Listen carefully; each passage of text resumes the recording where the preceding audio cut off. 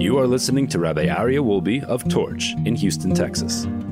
This is the Parsha Review Podcast. Welcome back, my dear friends, to the Parsha Review. This week's Parsha is Parshas Tetzaveh. Before we begin this week's Parsha Review, I'd like to dedicate to this week's Parsha Review to the Refuah Shalema, to the speedy recovery for Paraleah Bas Sarah Esther.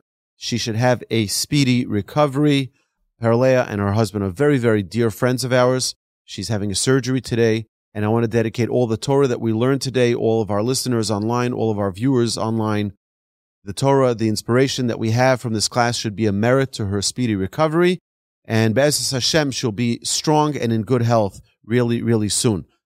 This week's Torah portion, Parshas Tetzaveh, is the 8th portion in the book of Exodus and the 20th portion since the beginning of the Torah. There's 101 verses, 1,412 words, and 5,430 letters. We repeat this every week. Every week. Why? Because there's not an extra word in the Torah. There's not an extra letter in the Torah. There's not an extra verse in the Torah. If it's there, there's something Hashem wants us to learn from it. And that's what we try to invest our time in these classes to figure out what is it that Hashem wants us to learn from these verses. There are 7 mitzvahs, 4 performative mitzvahs, mitzvahs aseh, and 3 prohibitions, mitzvot lo ta'aseh. Okay, so here's the story of this week's Parsha. Hashem commands Moshe to solicit the Jewish people for pure olive oil for the menorah. The menorah is lit every evening in the outer chamber of the Mishkan in the tent of meeting. The Kohanim, the priests, the children and descendants of Aaron, who did the services in the Mishkan, and then later in the Holy Temple, would light that menorah. The Kohanim were required to wear their special garments during all services performed in the Mishkan, including when erecting and deconstructing the Mishkan for traveling. Hashem instructs Moshe on the exact details of the special 8 priestly garments of the high priest, 4 of which are worn by the ordinary Kohen. He wore 8 garments. The ordinary Kohen wore only 4. So the first is the ephod, the apron. It was made of blue, purple, and red-dyed wool, linen, and gold threads. The choshen, the breastplate, it was worn on the Kohen Gadol's, on the high priest's chest, with 12 precious gems on it, each one representing one of the 12 tribes. The me'il, the robe or the coat, it was blue wool with gold bells and pomegranates hanging all the way at the bottom by his feet. And then the tzitz, which was the crown or the forehead plate, a golden plate with the words Kodesh LaHashem, holy to Hashem, engraved on it. These following 4 were the 4 garments worn by every Kohen, the ordinary Kohanim. The michnasayim, the pants, they were short linen pants worn under the Kohen's clothings. The ketones, the tunic, a long shirt covering most of the priest's body. The avnate, the sash or belt, wound above the waist and over the heart. And the mitznefes, the mikbat, the turban or hat, worn on the Kohen's head. After the garments were fabricated, Moshe performed a 7-day ceremony to consecrate Aaron, the high priest, and his sons. Each day they sanctified themselves in a mikvah. Moshe dressed Aaron and anointed him with anointing oil, the Shemen HaMishcha. Moshe dressed Aaron's sons and tied their avnate belt for them. Moshe then brought offerings, sprinkled the blood and the oil on Aaron and his sons, and they spent each day in the Mishkan sacrificing offerings to Hashem. After these 7 days, Moshe was no longer able to bring offerings. It was only during these 7 days that Moshe was like a Kohen. But after these 7 days, that's it. It was now the time for the Kohen, Aaron, and his descendants to bring these offerings. Then they have officially become Kohanim and could begin the service in the Mishkan. Hashem commands the Karban Tamid a daily morning and afternoon sheep offering on the altar. This offering should be accompanied by a meal offering and libations of wine and oil. Hashem commands the construction of another altar of gold, the Mizbeach HaZahav, for incense, and that it be built from acacia wood and covered with gold. And these wood, the acacia wood, was the wood that Moshe brought from Egypt. When the Jewish people were collecting all of the gifts that the Egyptians were giving them, Moshe was busy with two very important tasks. Number one, bringing Joseph's bones with him so that they can be appropriately buried in Israel, as promised. And Moshe chopped and carried the acacia woods that would later be needed for the temple. Aaron and his sons burnt incense, spices on this altar each day. And from here on, all the descendants of Aaron will be Kohanim forever. So anyone who you know who is a Kohen is a Kohen, not because he did something voluntarily, but because Hashem said all the descendants of Aaron will be Kohanim. Now, I want to share with you a very funny story, and then we'll go into the important lessons. A friend of mine lived in Cincinnati, and he said the following story. He was in a synagogue for the first time. He went to some synagogue, and they're like looking around when they bring out the Torah. You know, the first aliyah, the first honor goes to the Kohen. The second goes to the Levi, and the rest go to the Israelites, the simple people like us. So they asked, is there a Kohen? Kohen? Anyone Kohen? He sees nobody's volunteering. So he raises his hand and he says, me. So they call him up, and for the next 10 years or so, every Shabbos he goes for services, they call him up as a Kohen.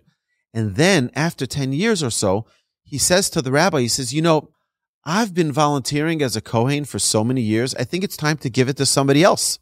The rabbi is beside himself, not knowing what to do because he didn't realize that he's like, I just volunteered. Nobody else volunteered. So I volunteered to be the Kohen. So, but that's not how Kohen works. You have to actually be a descendant. By the way, Katz, the name Katz is a very common Kohenite name because Katz is the name Kohen Tzedek. The Chaf, the Kaf, and the Tzaddik is Kohen Tzedek, meaning this is a Kohen who has been directed all the way back up their lineage, has been tracked all the way to Aaron. You have also Kahan, which is Kohen. Many people with the name Kahan are Kohanim. There are many names that identify because only Kohanim took those names. So it's important for a person to know what their lineage is so that they know where they come from. And if someone is a Kohen, it's an unbelievable honor. Just by the way, very important thing for people to realize that we say, we're not going to profile people. We're not going to decide that people have greater status or lesser status. Well, in Judaism, we do. Okay? A Kohen has the highest status. The Levi has the next highest. And the Israelite, which is the majority of the Jewish people, are third rank. I'm sorry. You don't like it. It's too bad. That's the way God constructed the world. There are people who are given certain privileges. And although the world that we live in today doesn't like that concept or that idea of people having special privileges, that's the way it works. In the world of truth, in the world of godliness, that's the way Hashem constructed the world. All right, so some important lessons to learn from this week's parsha. Number one is that the regular Kohen had 4 garments, the high priest had 8 garments. Another example of how there is difference in status. The high priest had a higher status. And there's no equality. Everyone's asking for equality. No, there's no such thing as equality. Men and women will never be equal. They're different. They're different. They're uniquely different. An apple and an orange will never be equal. They're different. Each one has different compositions. Each one has different nutrients. Each one has different texture, flavor, benefits. They're different. A man and a woman will never be equal. They're different. Okay? Now, which one is better? Learn the Torah. Which one is on a higher level? Learn the Torah. The Torah tells you. The Torah tells you that a woman is on a pedestal and the woman elevates the man. A man cannot be alone. It's an obligation for a man to get married. Why? Because he needs a wife who's at a higher level to pull him up. She's at the top of the ladder and she's reaching down. Please hold my hand and let me pull you up. The garments atoned for Israel's sins. Our sages tell us that the breastplate atoned for the errors of judgment because judgment many times is the breastplate was on the heart. If someone made bad judgment, the breastplate was an atonement for that. The ephod, which was the apron, atoned for idolatry. The robe atoned for evil speech. The tunic atoned for killing, for someone who murdered someone who needed atonement for that. The turban atoned for haughtiness, because it's someone's head. You hold up your head up high. You distance yourself from Hashem. The turban atoned for that haughtiness. The sash, the belt, atoned for sins of the heart, the thoughts, inappropriate thoughts. And the pants atoned for sexual transgressions. The last one I don't have here, but it atoned for, meaning the idea is that there wasn't just random garments that God just picked out of a hat saying, oh, this is what you should wear. Each one represented something. We have to realize that more than anything, clothes represent dignity. They don't represent fashion. When you wear clothes, you're not wearing Christian Dior, or you're wearing whatever name you have emblazoned on it. It represents you. And you need to dress yourself in a way of dignity and carry yourself in a way that is appropriate as being a representative of the Almighty in the world. We see that there's a very strong emphasis in almost an entire portion on the garments of the Kohen. Because here's the Kohen. What was the Kohen? The Kohen was the representative of the iconic Jew.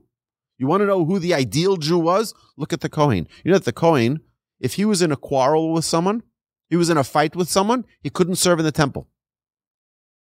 You know why? Because someone who has a fight, they're not happy. They can't serve in the temple. He had to be the image of happiness, the image of perfection. He had to be a married man. A Kohen Gadol was married to 2 women in case one died. That at no moment could he possibly be alone in a state of sadness. The idea here is that a Kohen represented the perfection of the Jewish people. Kohen has to dress in a way that is royal, that is regal. It's not only his dignity, it's the dignity of the Jewish people and what he represents as a representative of the Almighty. The 12 stones etched with the miracle shamir worm. So how were they able to chisel these little stones so perfectly rectangular into the breastplate of the Kohen? So there's a special worm called the shamir. And in fact, King Solomon used the same worm in the construction of the Temple of Jerusalem. If you look at those massive, massive stones at the Western Wall, how is it possible? I mean, even today it would be almost impossible to schlep those stones and to put them so perfectly. King Solomon used the shamir worm, and they would make a line. The shamir would sit on it, and it would like chisel it through in it was a little worm, and it was able to bite right through the stone. And the same was with the stones of the breastplate of the Kohen. The names of Reuven, Shimon, of all of the tribes was etched. First they wrote, they inscribed it, and then they put the shamir on top of it, and the shamir would just eat it out, and that was perfect without cracking the stone. The bells on the robe. So there's a very, very important principle that my father taught us about education. You know, why did the Kohen have bells in the bottom of his garments? I mean, it's like wherever the Kohen went, you knew that the Kohen was coming. So there are a couple of things. First is so that everybody was prepared. The Kohen is walking in. Everybody stand up. It's like when the president, lahavdil alf avdos, not to compare between holy and unholy, but before the president walks into the room, everyone is, everyone please rise, the president of the United States, and everyone stands up. Because it's an honor that you show for someone of great power, of great honor. But here we see something even more special. You see the Kohen, wherever he walked, everybody knew that the Kohen was about to come. My father said something so brilliant. He says this teaches us that perhaps there were young little Kohen kids running around playing tag, playing hide and seek. But when the Kohen came, they knew, let's get in order. What do you mean? What do you mean? Maybe they shouldn't do that. And maybe the Kohen should catch them in what they're doing and reprimand them. My father says brilliantly, the best thing for education is not to catch your children. Not to catch your children. Because here's the difference. Imagine you catch your child doing something wrong. Red-handed. So now, what are they going to do next time? They're just going to hide it better. But if you don't catch them, you don't just storm into their room and surprise them. You knock on their door and you wait till they say, please come in. And they have a chance to hide whatever it is that they were doing. So now what happens? Now the guilt remains with them. Now they're thinking to themselves, I didn't trick anybody, I tricked myself.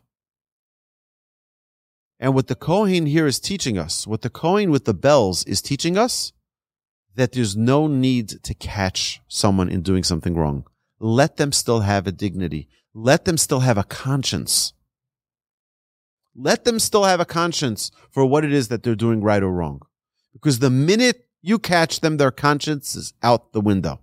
Now, I may get some hate mail from listeners, and they say, well, that's ridiculous. You're just going to let your children do whatever.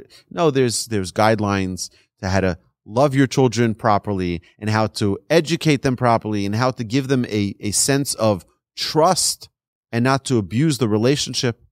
These are other principles that need to be discussed. We can talk about that in a different class on education. But it's important. The Kohen wasn't going to surprise these younger Kohanim. The Kohen is coming. Let's get in order. They knew what the right thing to do was.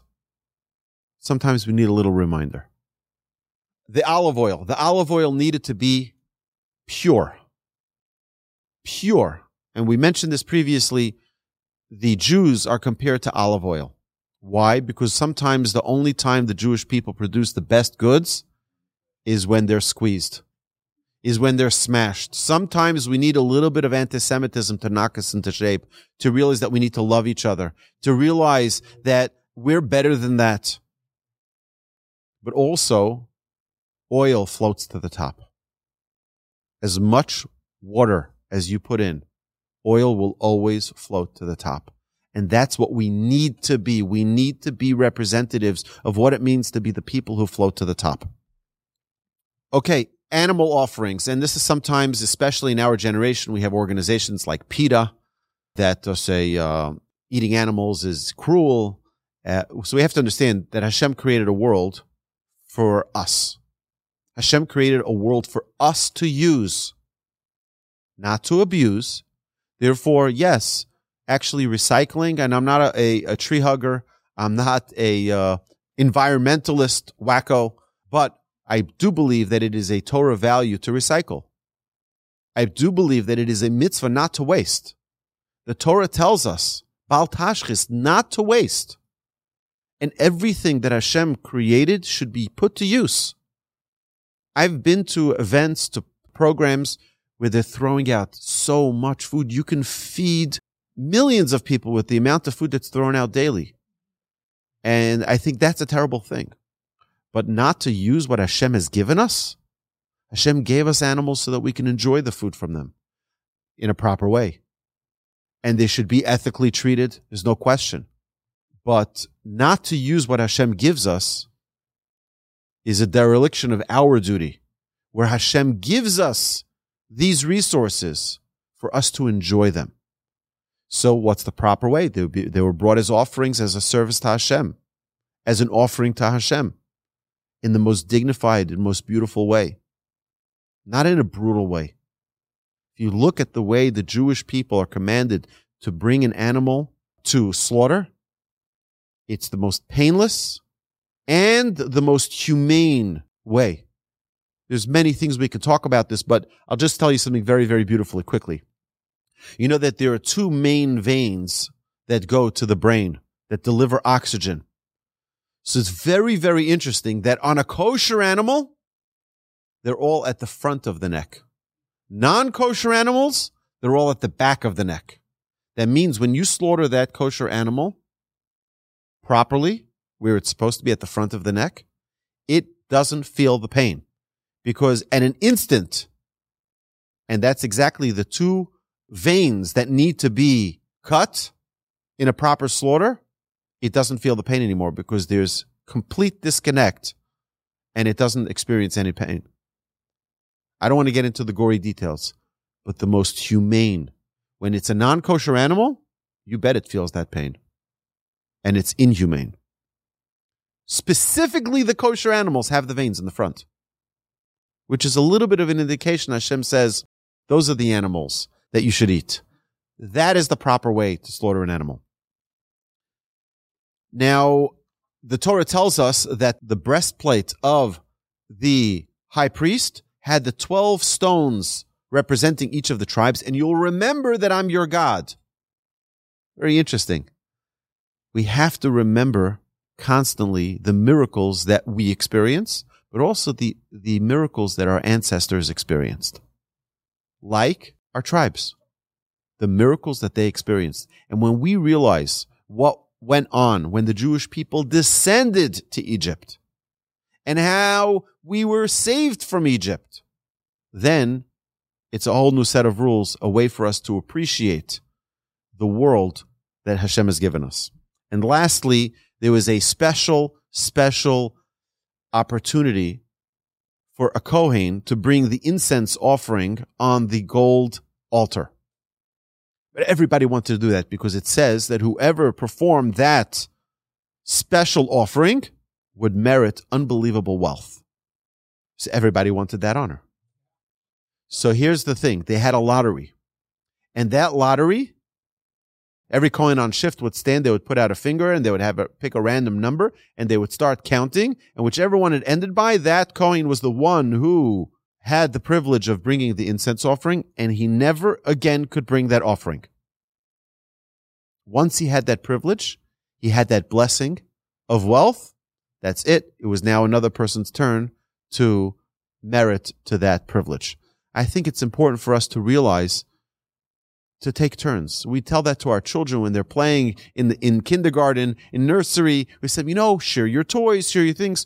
But somehow, when we become adults, we forget that idea of sharing with others, giving other people a chance, giving other people the opportunity and the privilege to also benefit, to also get the bonus, and we were very competitive.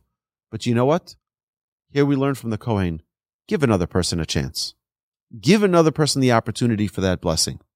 My dear friends, have a remarkable, beautiful, uplifting Shabbos. Shabbat Shalom.